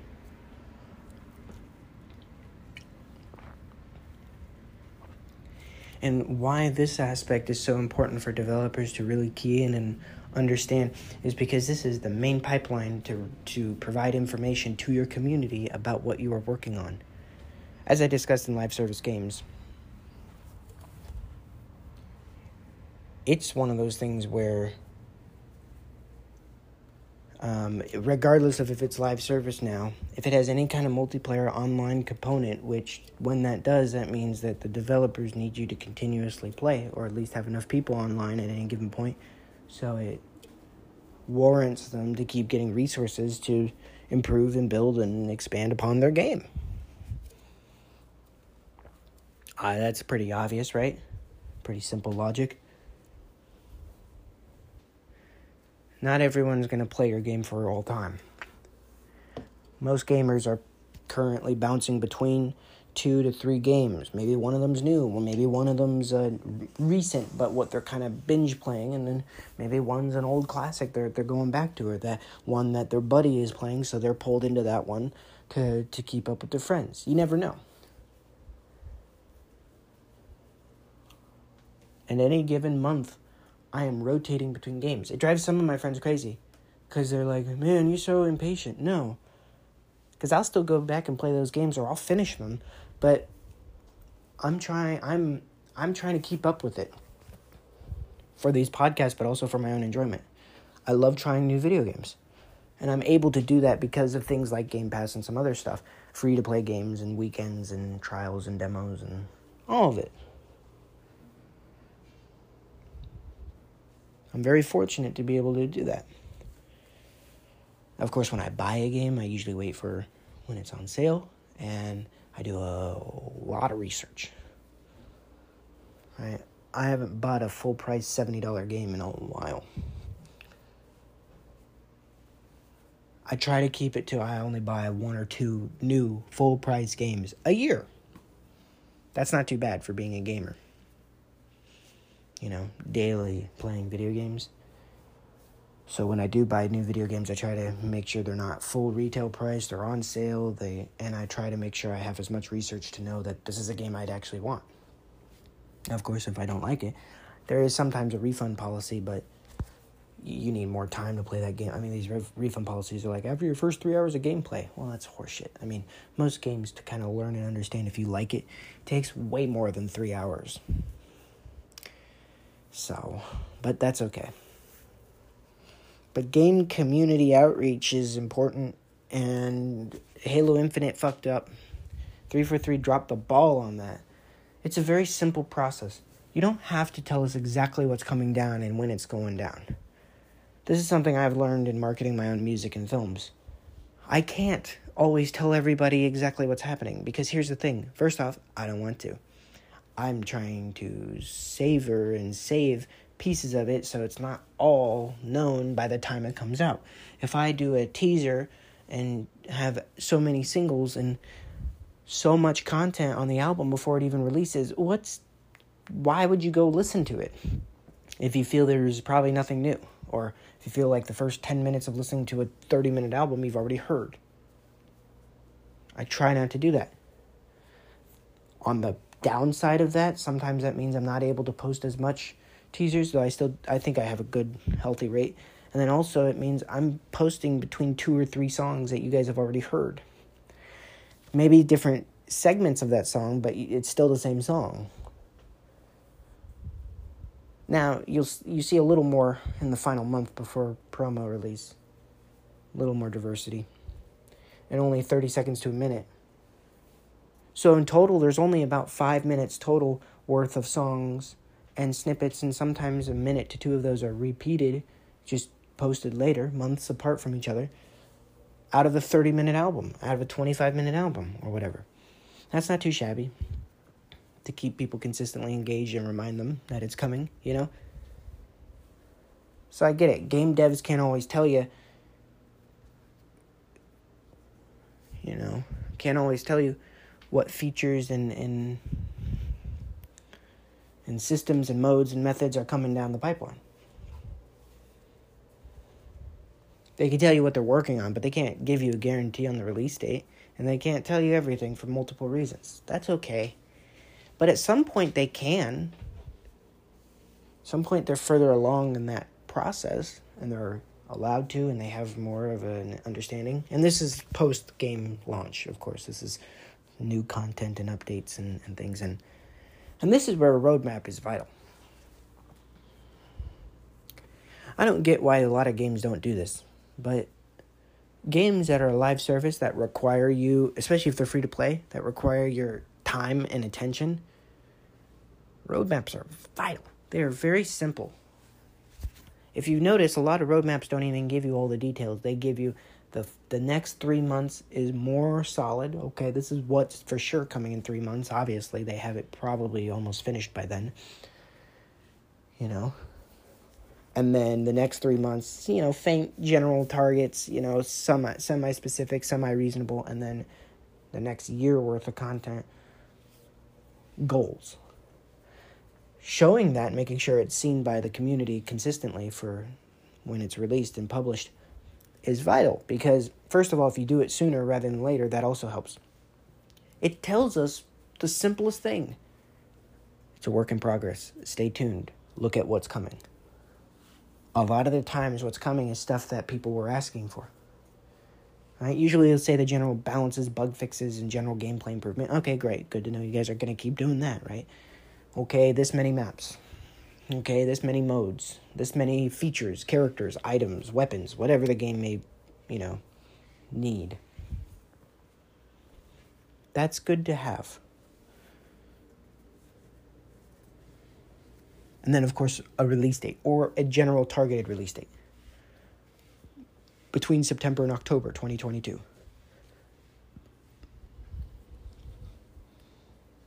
People will wait for an abundantly long time. Gamers are patient as hell. And if you don't think that, then you don't understand how the gamers work. I genuinely think that because, yeah, gamers can be impatient, and sure, they could be rude, especially in a game when they're waiting for it to load. DBD, I'm looking at you. But for the most part, they're very patient. And when they see something that's coming down the line they will wait. And out-of-game community is vital to keeping that fire, that marketing, that excitement, and general hype alive. And it's vital to accurately communicating what's coming. And I think more devs need to pay attention to that. So we've discussed general social community for gaming, the importance of understanding and respecting artistry,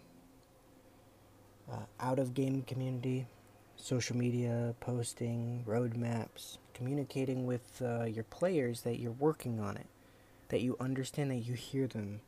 And it's not just that, though, right? It doesn't just mean you say, okay, I hear you, and then never do anything about it. Just like in a good relationship, you don't just say shit to placate and make people feel good and okay about whatever to neutralize the immediate conflict. You follow through. Otherwise, you're just going to let it grow and fester. And cracks in the foundation create a structural vulnerability that isn't needed, that is dangerous to many, right? So yeah, that's where I'm getting at. Like, that's what we have to realize. And as a community, to vocalize and to better focus our critique and criticism into channels where not only is it heard, but it's more accessible for the developers to act upon. Usually bigger games and smaller ones have a social media handler. And that's fine, they're to give information and interact with the community. And usually, I think it should be more than one person. But it's constantly, because it's a constantly rotating job. It's 24/7, I would imagine, for bigger games, especially like Call of Duty. And they probably do have an entire marketing and social media team. Plenty of people that can log in and cover this and that and help. Right? And usually they have their own tech support channels and pages and other various ways. But So that's one component. But it's also, we as gamers, if we have a genuine problem, your game's buggy, well, they know that. Like I said, they've already quality assurance checked it, but they're not still consistently always playing it. At that point, now that it's a released product and they got it to that stage, and they should make it doable, they should make it playable, and they should try to aim to reduce the amount of bugs. It's a possibility, but it's tricky, and the bigger, the more complex, or the more people involved. That's the other thing people don't get. It's a multi-million-dollar budget. How do they not? Because with that, you have not 20 people playing and testing it on a smaller scale, not 100 people playing and testing it. Or, 20 people that make it, 100 people that make it, not just play and test it. But you have thousands, 3, 4, 5, 600, 800, 1,000 or more people making the game. And the more people you add, the more things might get lost in the weeds. It doesn't mean that they're not good at their job. It just means it's harder to keep a chain of command, to keep clear and concise communication, and to pass on privy data, especially when you're working between multiple studios. You look at the development of a COD game. Look at actually all the secondary studios that help develop one. Once again, here it goes, back to comparing COD. And then look at something like, Hell Let Loose. Hell Let Loose is made by one developer. Go check out my latest review on that. That game is phenomenal. There's hardly any bugs, and when there are, they're very few. Yeah, some visual bugs, some clipping, some here and there. But that affect gameplay? Not really any. Yeah, some optimization improvements could be nice. But it runs stable. Even if only when you're pushing it at good graphics keeps it at 60. Even on a PC with a 3070 Ti, and a Ryzen 5 5600X. But the thing is, who cares? It's still stable 60. It's not fluctuating. It's not marketed as, oh, we could play at 60 frames and then it dips between 40 and 50 at all times. Gamers don't really have 30 frames isn't desired anymore. At bare minimum, be 60 frames with the new hardware and all these new games. But at that, don't have it drop or fluctuate dramatically. Have it between, a handful of frames here and there, 5 or 6 frames at a given point when a lot's going on for a few seconds isn't a big deal. But there are games that will stutter and stumble and fluctuate between 50 and 40 and 30 and 20 and 40 and 30 and 50 throughout the entire, just constantly, to the point where it makes some people motion sick because of so much stuttering and jitteriness, and it makes it unplayable. Because when those frames aren't being delivered nor registered properly, you cannot act accurately to the information presented in front of you, whereas if you're in an online multiplayer shooter like Hell Let Loose, someone else is. Because if it's stable for them, you're fucked. Here's the thing, though. Hell Let Loose doesn't have this problem.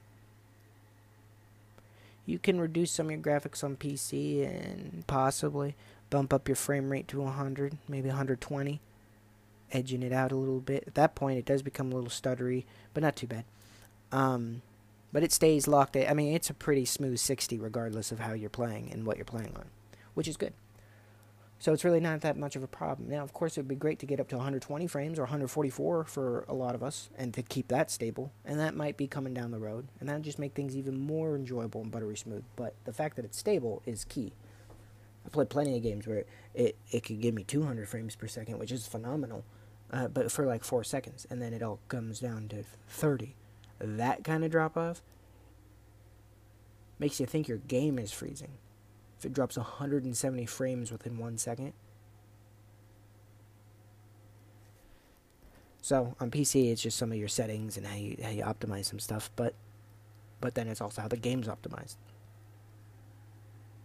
But my point is that game doesn't have as many bugs. Now, that game's plenty big, and the maps are much, much bigger than any Call of Duty game, so you'd think there must be some layering and issues there, and there are. Stalingrad and Hell Let Loose just doesn't work. It is just not optimized. It's the only time you'll see actual bugs and crashes. It's something about that map breaks the game. And when people use that term in gaming, they mean there's some component, some variable at play that fucks up the entire code or fucks up or pressure points a lot of other things and causes essentially a critical failure within the game where everything just kills. Like, it just dies. Doesn't kill, it dies. Meaning the game crashes. Or people get booted. Or it becomes unplayable. It's a very unfortunate thing. It only happens on that map. Something just with the optimization they gotta fix. There are plenty other issues in other games that can happen like that. So what Call of Duty does well is it's usually playable. And actually pretty good. It's usually stable frame rate, great gunplay, and it's pretty smooth. Jitteriness and poor optimization is never really the issue. But bugs, which is different, some visual and some gameplay-wise, imbalances and stuff are bad. Clipping, just glitching out, unable to register certain things, and to the point where you can't hit your target. Or you can't fire properly. A perfect example of quality assurance probably just not being utilized at all was Battlefield 2042. I'm not blaming the quality assurance testers. I assume they were trying to do their job. I just assume they weren't given the resources to do it. That game was rushed. I played the beta of Battlefield 2042, and that game didn't work when I played it on my PC. I was just like, okay, this PC is plenty powerful. If a new game that's optimized, that has all these things, I know it's a lot in the game, so maybe it stutters here and there, and I know it's beta, so I'm giving it some benefit of the doubt, but Jesus fucking Christ, the game didn't work. In the few moments it did, it wasn't very enjoyable anyway. The balancing, the gameplay wasn't like Battlefield 1 or Battlefield 4. It was boring. It was a walking simulator. It was confusing, it was cluttery, and it didn't make a lot of sense, and it felt like the graphics were shittier than I've ever seen in a Battlefield game. There was no immersion. Gunplay was just finicky, felt like a mobile game. And then even after all that, it hardly ran or worked anyway. It crashed, it logged me out, it didn't. And that was a month and a half away from its full release. I knew damn well there was nothing that was going to come of the full release that could be any more beneficial. Better optimization, less crashing, and a little less stuttering maybe, but other than that, no. Like I've said before, the only time I was proven wrong was Vanguard. The game is not a good game, but I will say their open beta was terrible. Sound design, visual glitches, poor optimization, everything was running poorly. I'm like, ain't no way this is what I'm about to see in a month. And I didn't. Everything that I just pointed out was fixed and worked beautifully. So the game actually ran like a dream. It just wasn't fun to play, which is a bigger issue than the actual optimization. So these things happen.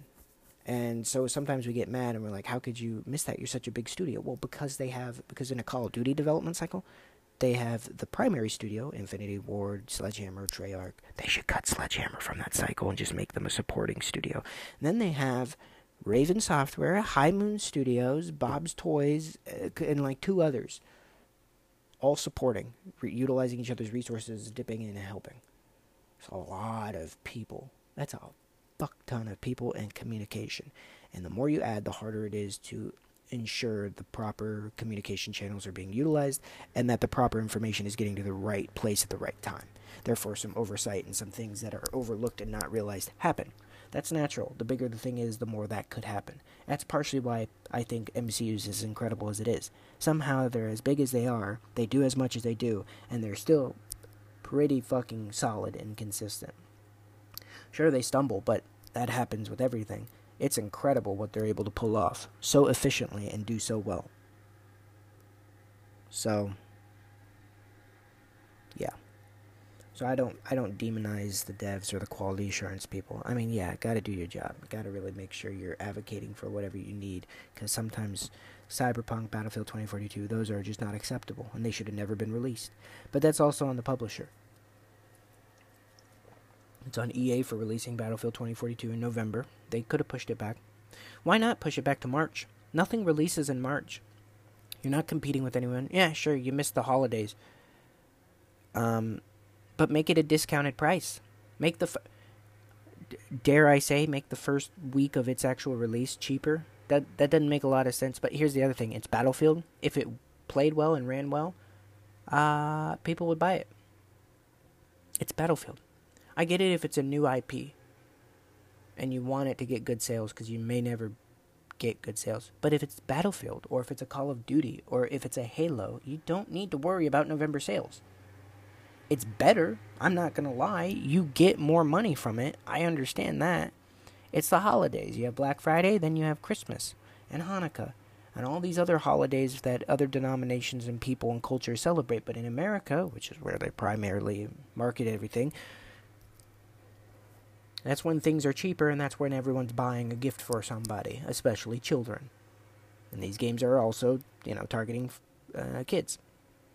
God, that sounded weirder than I meant it to, but, they're marketing towards people between the ages of, 11 and 16. 18. But yeah. COD can release in the middle of July, and if you don't think people aren't going to buy it, then you're mistaken.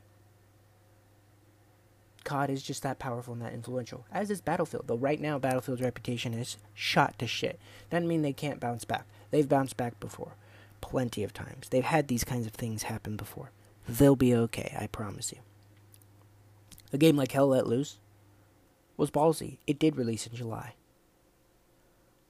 Would I have advised that?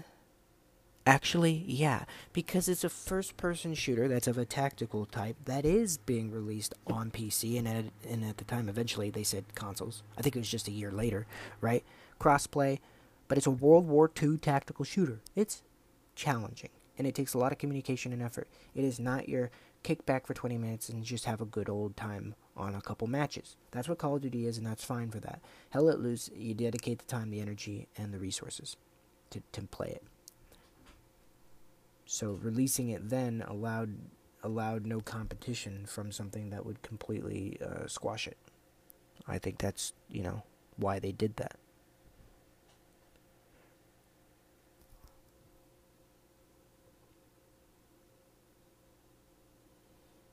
Titanfall is another good example of that. The first Titanfall came out in March. Between February, oddly enough, of 2022 was a great time for games. I don't know why. I think just because things got pushed back, so they couldn't just, in good faith, release things in their intended fall-winter release slate, so they just pushed it back a month to polish things and still get it out at a timely manner. So we had Elden Ring, Sifu, for Horizon Forbidden West, right? Because Zero Dawn was the first one, and a couple others. So February, for the Dying Light 2, for the first time ever in my life, I saw February being a heavy-hitting month for new or big games that brought in a lot of dollars. Elden Ring being the most predominant one, of course. That was cool to see. But usually February isn't like that. A couple games. Ubisoft does a good time in February. Ubisoft's smart. Ubisoft drops their Tom Clancy games in February and March. Rainbow came out in December, but I'm going off memory here. Division 1, Ghost Recon Wildlands, and For Honor all came out in February and March. And they're all solid games. I don't like Division 1 that much, but For Honor, Ghost Recon Wildlands are great games. So, but you don't see any games released in July. June, July, August. You don't see that summer stretch. You see some in May. Why? Well, probably because they're developing a lot, and that's just how it works. But marketing, they just want to get it in fall. But here's the thing, for me, it's like, why not? Fortnite came out in July. They knew they couldn't compete with anything when it first came out. So in the dead of summer, when everybody's wondering what new games they can play, because there's a whole 3 to 4 month drought of new quality games coming out, a free-to-play game that they could play that looks pretty fun, that they could pick up and try. Well, first it was $40, a PvE game no one was buying, and then they made the free-to-play Battle Royale mode, copying PUBG. It was ingenious. It was ingenious to allow it to be free, and it was ingenious to just have it there and pay for marketing. On my Xbox banner, I saw it, and I was bored that month. I'm like, well, shit, I ain't got nothing to do. I wish I could go back to those days where I have nothing to do. Not really. I'm like, okay, let me try it. Fall Guys went free to play in the dead of summer. Blew up in popularity. Multiverses came out in the dead of summer, free to play. It has 10 million concurrent players right now. Maybe not concurrent, but 10 million total players, I'm sorry. Not concurrent. 10 million players for a game that just came out last week. Yeah, it's free to play, so it's easy to access, and it's everywhere, and it's crossplay, but still. Wow. Right, the free to play, so low barrier of entry, but there's no reason to not have a game release in spring or summer. Because if you only slate every single fucking game in fall and winter, good luck trying to get your game noticed. And for the past 20 years, COD, for the past 10, 15 years, COD's come out annually. So either October or November for the entire month of when COD, the week before and the month after when COD releases. Don't try to compete with that. The only ones that can are Battlefield and Halo. If they gave Titanfall the time it took for Titanfall 2 specifically, phenomenal game, one of the best multiplayer games you'll ever play, if you can play it. It's been having issues lately. If they gave Titanfall 2 the resources for marketing, it's a phenomenal game. They didn't need to do anything else for the game. If they allowed it to have its own little window, it already had a fan base from Titanfall 1. It already piqued interest. They didn't need to release it. First off, they could have still released it in fall. It would have been just fine. It actually would have helped its sales and helped people get on board. Because that year, COD and I think Battlefield weren't doing... Well, no, I lie. Battlefield was phenomenal. COD was terrible. Dishonored 2 also came out, which is dope. But COD came out. No one wanted it. I think it was Infinite Warfare, which in hindsight, people are like, this is a fine game. This is just good. The problem was the marketing fucking shot it to shit. No one wanted to play it, so they didn't for a while. It just didn't do as well. Battlefield 1, however, oh my god. Talk about community. As I said earlier, that game had community backing it. And man, oh man, not only was it just a phenomenal game, and still is to this day through and through, just one of the... I think it's one of the best Battlefield games and one of the better FPS multiplayer games out there. Which is hard to say for a more modern AAA game of that caliber. Modern Warfare 2019, Battlefield 1. Those exhibit why people invest in Battlefield and Call of Duty. Those games are phenomenal. Even if you took the franchise name away from it, they still stand to be incredible games, right? So that game did good. The problem is EA has, Battlefield and Titanfall in their control. Respawn, the phenomenal developers behind Titanfall and Jedi Fallen Order and a handful of other things now. But they sent Titanfall 2 a week before Battlefield 1 released. The same weekend that COD released. And the reason why they did that is to just steal and cripple COD a little more.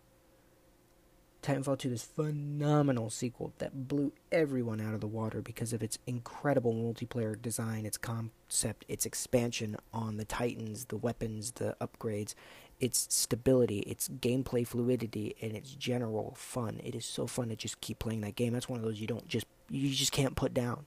It doesn't get boring. It's one of the best multiplayer experiences you'll have. So is Battlefield 1, but the thing about Battlefield 1 is as soon as a new Battlefield drops, no one plays it. Titanfall 2, if it got the continuation and the support and didn't have the rough launch as well as the loss of support over time because they forced Respawn to make Apex Legends instead of Titanfall 3 or expand upon Titanfall 2, let them make Titanfall 3. It's been rumored that they're working on it, which is good.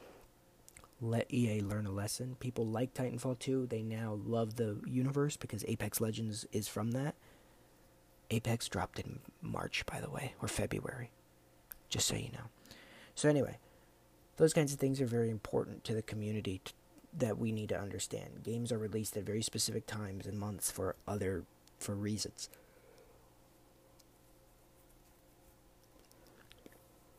So smaller games that have no way of competing with the biggers, the biggie ones, they release in other months because there's no reason to try to even compete.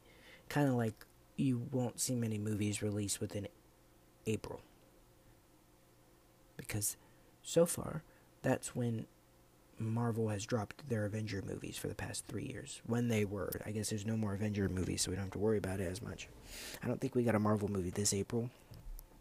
But, they drop 2 or 3 movies a year, so it's kind of hard to dodge them. But you just don't do it on the same weekend as a Marvel movie if you can help it. It's not worth the risk. You will lose money. Curse of La Llorona thought otherwise. You might be asking me, what the hell is that, Psychic? That's a movie in the Conjuring universe of all things, which is the most profitable horror film franchise now. One of the most. I think Saw actually tops it, but Conjuring is one of the most profitable film franchises of all time, and it's only 5 or 6 movies in its entire universe thing. They're all pretty great. First two Conjuring, phenomenal in my opinion. First Annabelle's alright. Second Annabelle's actually pretty solid. Third Annabelle was creepy. I liked it. Nun was fun. Creepy, not great. And then I never saw Curse of La Llorona. I guess I do need to see that.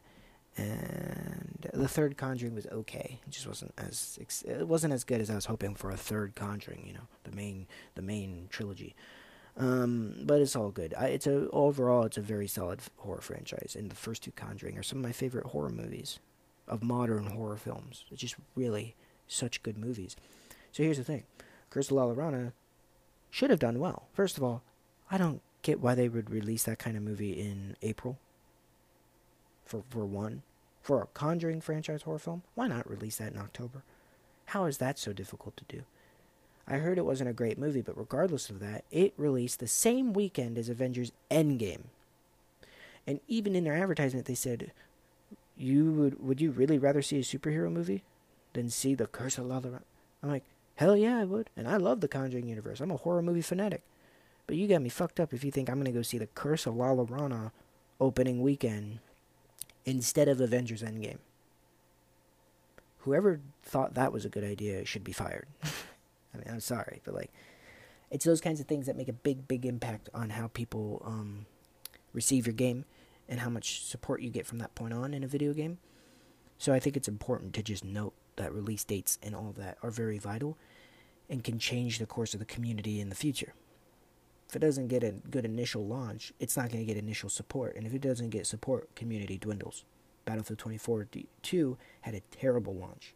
Not because of when it launched, but because of how shitty the game was. It lost its community within a month. In a month, a Battlefield game lost its community. See, the thing about Battlefield people don't realize is those games keep their communities for years, especially because of the modding community, but they can stay afloat for 3 or 4 years till the next one comes out. 2 or 3 years, 4 or 5, however long till the next game comes out. They can have a healthy number of players that isn't even worrisome. They lost almost all their players in a month. And what's a real shame is those players lost hundreds of dollars in the process. So that's a very important thing to understand about the community, and I think game developers and publishers and marketers need to understand, why not release games in July? Change it up a bit. Doesn't have to be every game, but the fact that every game releases in the fall is exciting, but Christ almighty, that's too many games. Gamers can't buy every game you release, so it doesn't matter. They'll just buy it later in the year. Or in the next year. If you release 3 games in fall, and they're all $60 and they all want them, most likely they're going to get COD, and they might splurge and get another one, but they probably won't. That money will go to microtransactions to COD, and then whoever just tried to compete with COD has lost. And they're not going to get a sale until March, or April, or May. And here's the kicker. By that point, that person is still playing COD semi-consistently, most likely. I'm just giving a rough analogy here. This isn't all fact, you know. But by that point, they still might play it semi-consistently, but they'll also be looking for a new game to kind of dip their toes in and try. Have more free-to-play weekends, have more demos, and have more discounts, and tie them together. That's how I bought Hell Let Loose. I wanted Hell Let Loose for a long time. I already did my research. I almost kind of decided I wanted it. I just wasn't sure how it would play. It looked phenomenal, but you don't know until you play. There is a demo. There's only 9 hours left to it. I played the demo, and within the first 2 hours, I'm like, oh, I have to have this game. This is the most fun I've had in a long time in a game like this. And wouldn't you know, 35% off too. That just made it so much easier. I didn't even have to, it wasn't an impulse buy because I did a lot of research in it beforehand and tried it, but damn near felt like it. I didn't hesitate for a minute. I'm like, okay, well, I'm I'm buying this game right now. I didn't even finish the time I had on the demo because it was late at night. And by the time the demo ended, which by the time I wake up, the deal was gone. So I'm like, I'm buying the deal. I was there the whole weekend. So if I saw it on Friday night, I would have been able to have more time. I wasn't paying attention. But my point is, those kinds of things help.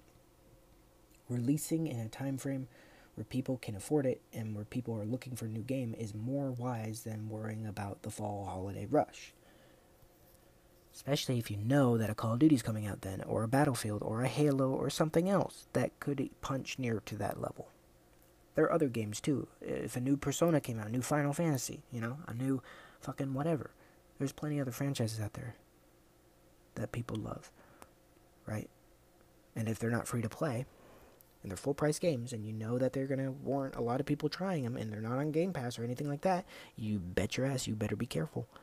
Because you're playing with fire, and there's no reason to. Elden Ring was smart. Elden Ring could have tried to release in November, and it wouldn't have gotten the sales it did. It had to push it back because it wanted to do some polishing, and it pushed it back to February. The only thing it had to genuinely compete with, was Horizon. And the thing about that game is that was a PS5 exclusive, PS4, PS5 exclusive. So it wasn't really that much of a competition, because Elden Ring is a multi-platform game. That's it. So if a COD releases in July, that will allow more games to get that fall rush. They'll never do that though, so allow the smaller games to release in the summer. People are bored, people are looking for games, give them discounts, give them demos, give them trials. That's how you get more players in your game, and that's how you that's how you get more sales for your game. That's another aspect of the community that I think has nothing to do with us as community people, but something to be mindful for. We gamers, consistent gamers know that October, November, December are rough months for our wallets. And we know that June, July, August are bone dry. It's almost just wise to use those 3 months to save the money that you will inevitably spend in the fall if you're a gamer, right? That's just the cycle of it because of the market, and that's okay. But there's no reason to change that up, because whenever a game does, they actually last longer. So the community is a vital aspect of all gaming. In and out of the game. Within the game, when you're voice chatting, when you're talking, when you're making friends. Outside of the game, when you're in the Discords, the Reddits, the tabs, the community polls, the roadmaps, the updates. When devs are aware of how to fix their games, make them optimize, release content on a semi-consistent or at least acknowledged time frame or schedule, and when the player in the community is allowed to actually enjoy the game at a release window that is appropriate for their wallet and for their actual time they have to know about the game, because they're not distracted by another one. All of these things lead directly into the community, and the artistry of all gaming and all art in general is important to always remember when we're looking at it from a community standpoint. Because we as gamers, we as the audience, are the most influential thing. And if you really want change, not just a bug fix or a map addition, if you really want change, if you really want to stop a game from continuing its practices, you have to stop investing in those practices. You cannot be mad at microtransactions if you're buying them for that specific game. Of course, other games have different practices. I don't buy microtransactions for Call of Duty. I don't think I ever have, actually. I'm default all the way, baby. And I don't care, because it doesn't actually affect the progress, and I don't play it enough for the cosmetics. Now, if I learn that Modern Warfare 2 is not going to be, the multiplayer component of it isn't immediately going to go poof after a year, if it lasts for 2 or 3 years, and it's as fun as I'm hoping it is, okay, you might see me invest all of a sudden, because I'm going to invest the time and energy, and I want to look different if I'm investing that much time. But if I know a new game's coming out in a year, I ain't worrying about it. I already paid for the goddamn game, and I'm having fun with it. So what's it matter? Rocket League is free to play. Rocket League I spend a lot of time in, and I will come back to. And yeah, I unlock cool things too. But I will pay for the pass every few seasons when I see fit. Rainbow Six actually has progress directly tied, well, sort of progress, but gameplay changes tied to its pass, so I will invest in that when I am playing Rainbow consistently. So it's different for different things, but I really don't do many microtransactions, And when I do, I make sure it's useful to my time and energy. Especially if I already bought the game. So these are all things to consider going forward. And as the gaming landscape is changing inevitably, these are things to look out for. But community is vital. And never forget it. Thank you all. Hope you have a great day.